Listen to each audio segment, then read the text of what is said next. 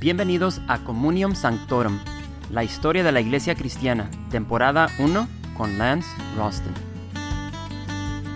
Este episodio de Communium Sanctorum se titula El Baile de los Caídos.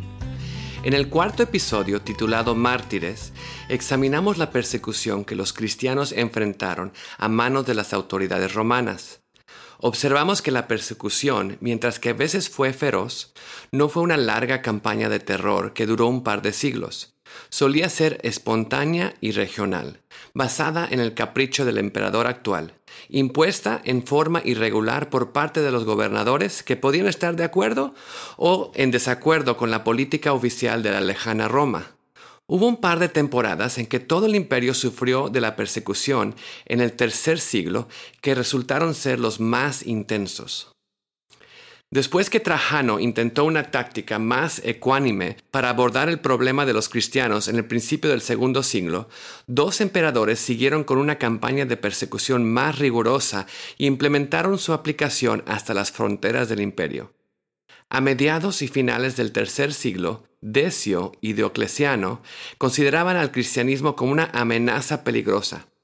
Sus razones para oponerse a la fe fueron varias, pero su preocupación más grande era que el cristianismo iba a debilitar al ejército, que ellos necesitaban desesperadamente para proteger las fronteras que estaban siendo acosadas por los bárbaros.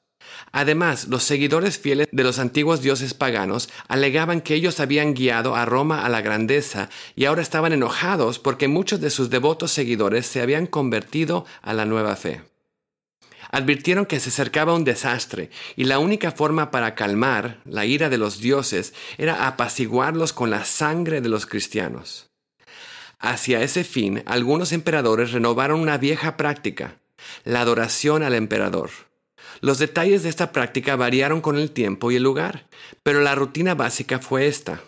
Una vez cada ciertos años, los residentes de una ciudad tenían que aparecer en la plaza pública, donde subían a una plataforma elevada, tomaban una pizca de incienso y lo dejaban caer sobre unos carbones encendidos y decían, «César es el Señor».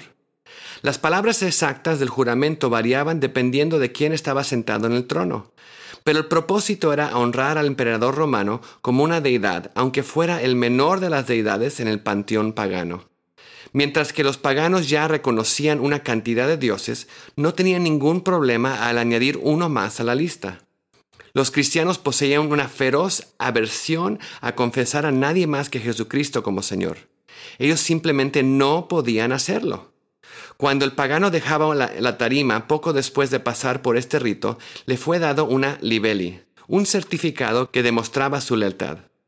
Él guardaba este certificado como prueba de lealtad, enseñándolo cada vez que una autoridad le pedía mostrar su conformidad con el decreto de Roma. De esa manera los cristianos fueron marcados, no tenían libelli. Ahora, como pueden imaginarse, este reto para la iglesia llevó a grandes martirios, especialmente en el norte de África, donde el cristianismo florecía. Pero también dio lugar a una de las mayores controversias que la iglesia estaba por enfrentar. Algunos cristianos, bajo la amenaza de muerte, cedieron a la presión, quemaron el incienso y proclamaron su lealtad a César. Tomaron su libelli y siguieron su vida.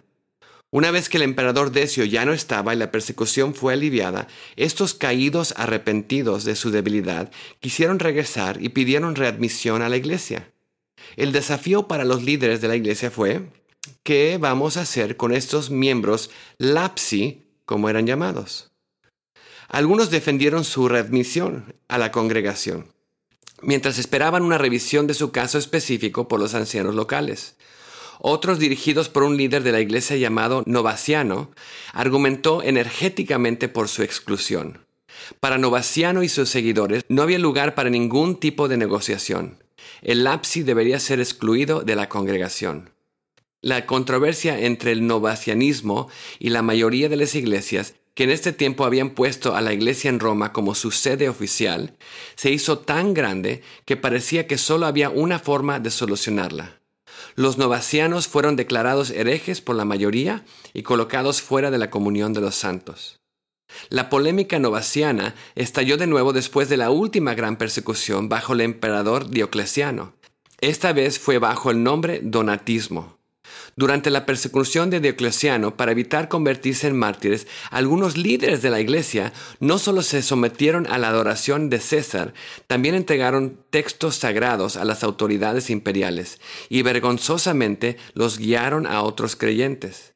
Estos líderes lapsi fueron llamados traditores, que significa los que se rindieron. Uno de estos traditores fue Caeciliano, también conocido como Cipriano.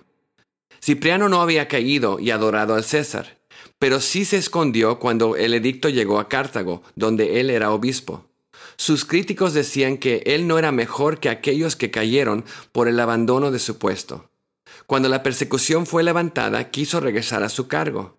La iglesia de Cartago era la iglesia principal de todo el norte de África, una región con una gran población de cristianos.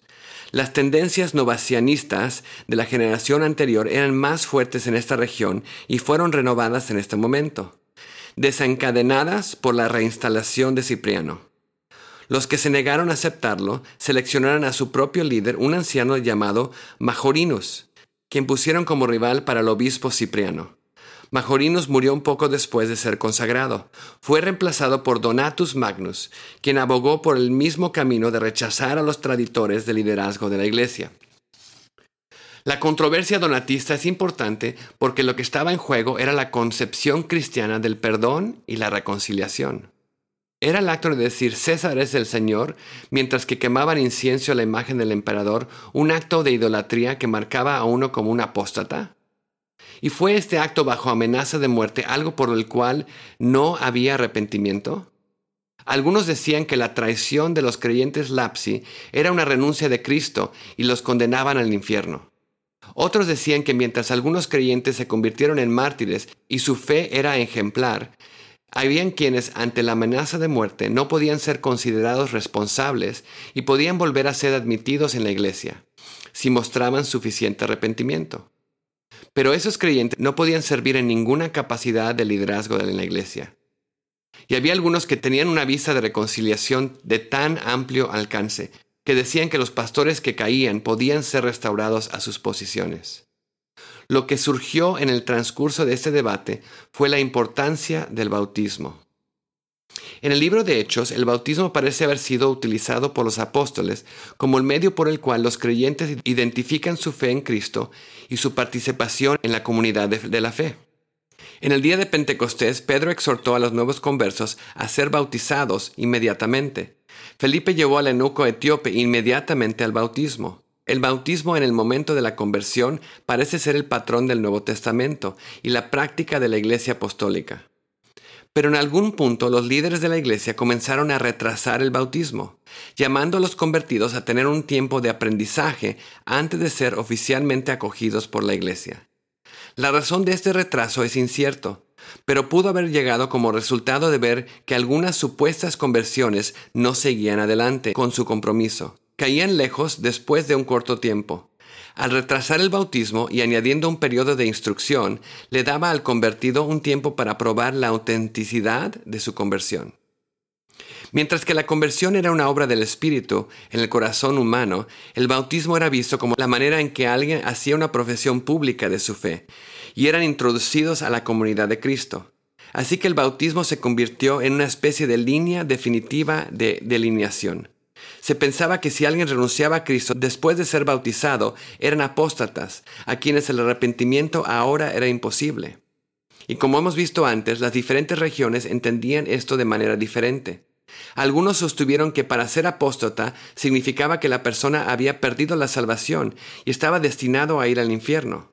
Otros sostenían que un aparente apóstata era capaz de arrepentirse y volver a la gracia, pero su renuncia al Señor significaba que estaba excluido para siempre de la congregación.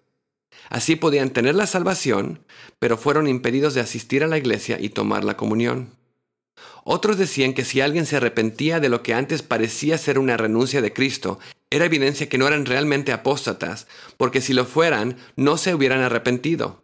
Por lo tanto, el arrepentimiento y la manifestación de un deseo de volver a la gracia de Dios eran pruebas de la salvación, y por esa razón el arrepentido debería ser readmitido a la comunión. Entonces, El momento del bautismo se convirtió en un gran problema cuando estalló la persecución con la amenaza al martirio. El bautismo fue retrasado aún más de lo que había sido por causa de esta línea que no querían cruzar. Si un cristiano caía durante la persecución y tomaba una libeli antes de que había sido bautizado, regresar a la comunión sería más fácil. Pero si él o ella cayó después del bautismo, el regresar era más difícil, especialmente entre grupos como novacianos y donatistas. Como veremos más adelante, esta cuestión de la fecha del bautismo se extendió aún más allá del tiempo de las persecuciones imperiales. Cuando la iglesia comenzó a investir a ciertos pecados con mayor peso moral y consecuencia, muchos más retrasaron el bautismo para no cometer un grave pecado después del bautismo y por lo tanto incurrir una mayor sentencia. Bueno, por ahora volvamos a la controversia donatista. Donatus y sus seguidores sostuvieron que los pastores y ancianos que habían caído durante la persecución de Diocleciano se cerraba la puerta para siempre de ser líder de la iglesia. Tal vez podían ser restaurados a la comunión, pero ser un líder de la iglesia estaba fuera de la cuestión. La opinión mayoritaria era que los dirigentes lapsi podían ser restaurados. Como se puede imaginar, el debate fue feroz. Muchas ciudades fueron divididas entre congregaciones donatistas y las no donatistas. Los donatistas eran especialmente fuertes en el norte de África, mientras que la iglesia en Roma tomó y dirigió el punto de vista no donatista que prevalecía en Europa. La controversia continuó durante unos 100 años y se convirtió en uno de los temas más polémicos que la iglesia tuvo que afrontar durante el tercer y cuarto siglo. Lo que hizo la controversia donatista un tema tan polémico fue la gran admiración que los creyentes tenían por los mártires que habían mantenido su fe y la confesión de Cristo, aun cuando les costó sus vidas. La pregunta era, ¿cómo podían tenerlos en tan alta estima cuando quienes cayeron podían ser tan fácilmente restaurados a la comunión? ¿Eran en efecto los mártires tontos en desechar sus vidas cuando un poco de negociación y capitulación los podía haber salvado? No, el martirio era un bautismo de sangre considerado como la mayor gloria que un creyente podía alcanzar. Un registro cuidadoso de los mártires se conservaba. Los días de su martirio se celebraban cada año. Y con cada celebración sus historias crecían. Sus defectos fueron editados, su reputación adornada hasta que tomó una calidad de superhéroes de la fe. Los mártires fueron rápidamente transformados en santos, superhéroes de la primera iglesia. La idea comenzó a desarrollarse en el norte de África, donde había habido tantos martirios notables que su valor excepcional había logrado una especie de gracia especial de Dios que podía utilizarse para otros fines. ¿Cómo qué? Bien, ¿qué si se utilizaba para perdonar los pecados de los demás? Pecados como aquellos que habían caído los lapsi.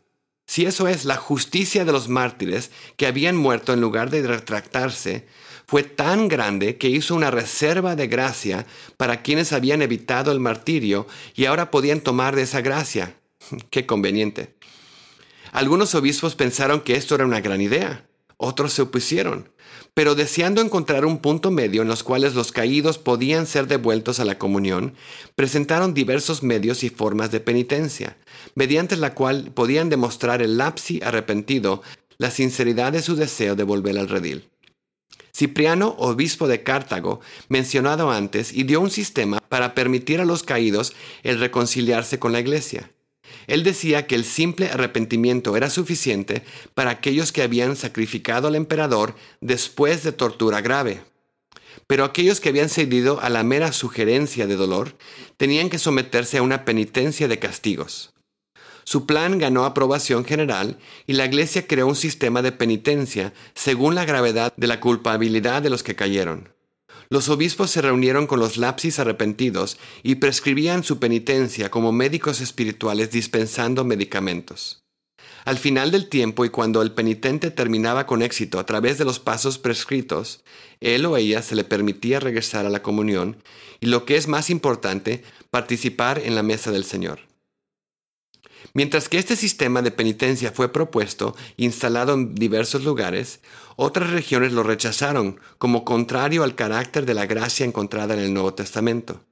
Y mientras estas prácticas entraron en desuso de general cuando la persecución oficial terminó en el IV siglo, el fundamento doctrinal fue establecido para el futuro sistema de penitencia y la tesorería del mérito que sería practicada bajo el título de las indulgencias.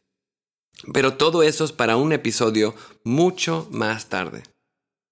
Muchas gracias a quienes se han suscrito a Communio Sanctorum y le han hablado a otros sobre el podcast. Si aún no has tenido la oportunidad, pasa por la página de Facebook y déjanos saber dónde vives. La familia Communio Sanctorum se extiende literalmente alrededor del mundo. Si utilizas iTunes como portal para el podcast, por favor piensa en escribir un comentario. Esa es la manera más importante para conseguir que la palabra salga sobre el podcast.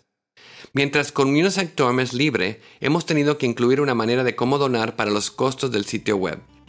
Por último, estoy muy feliz de anunciar que Communio Sanctorum está apareciendo ahora en español. Puedes buscar toda la información sobre el podcast para darle seguimiento en el sitio web sanctorum.us. Gracias por acompañarnos en Communium Sanctorum. Realmente apreciamos su sintonía y suscripción. Te invitamos a dejar un comentario en nuestra página de Facebook y de iTunes. Y por supuesto a darle un me gusta y compartirla. Para Facebook e iTunes, busque Historia de la Iglesia Cristiana. Nuevamente, mil gracias y hasta pronto.